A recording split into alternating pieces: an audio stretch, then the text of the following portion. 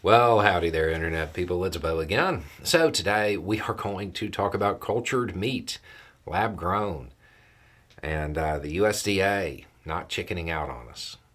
Okay, so we'll go through that, go over some polling about it, and just give it a good once over. The USDA has kind of cleared the way for two companies. One is called Upside Foods, and the other one is called Good Meat, to sell cultured meat, lab grown meat. Initially, it's not going to be in your grocery store, it'll be in restaurants, probably high end restaurants because it looks like it's going to be pretty pricey to start with. They have to figure out how to scale production first. Companies seem to believe they have a way to get there. So it's on its way. It is starting.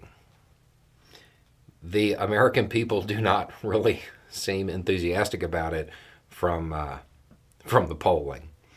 Half of Americans are unlikely to try it.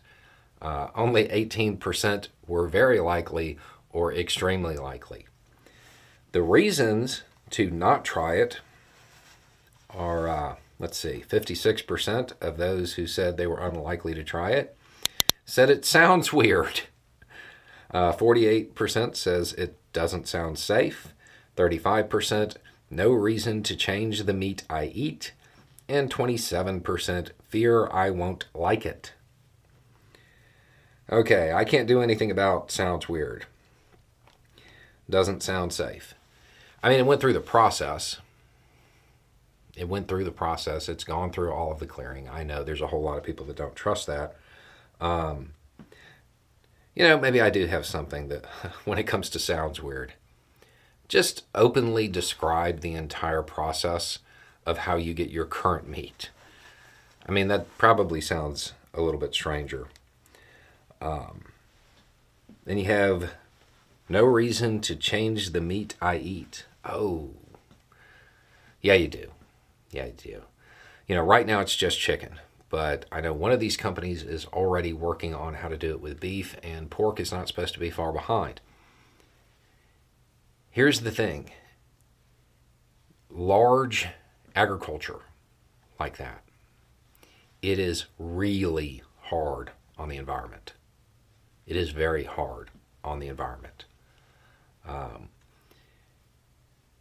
Cultured meat would help alleviate a lot if it saw widespread use.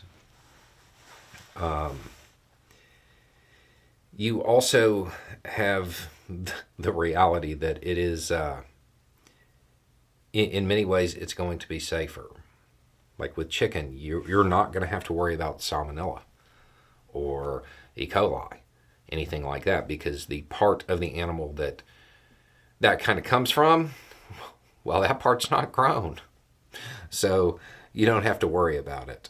So you do have reasons. Fear you won't like the taste.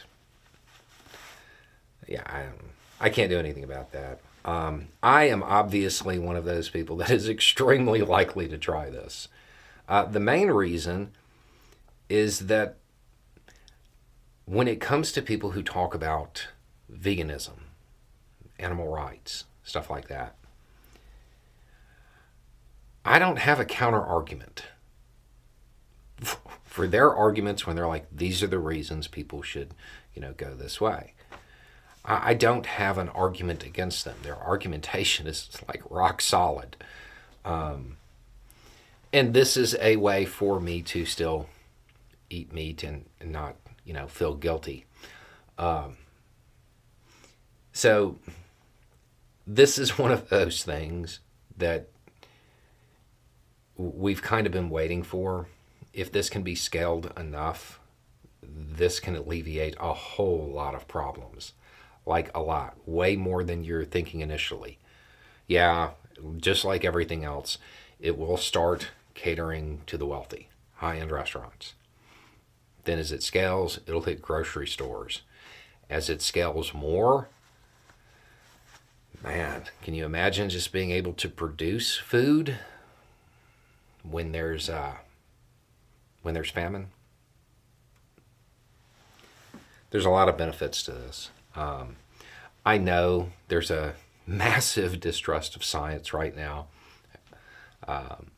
especially when it comes to anything related to producing an animal in a lab.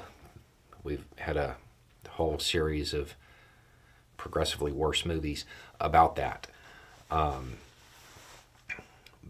But the benefits of this, if they can scale it up, they're pretty big for the environment, for people, for food safety when it comes to diseases, stuff like that. I doubt that this is going to change many people's opinions, but there's definitely a wider picture to look at here.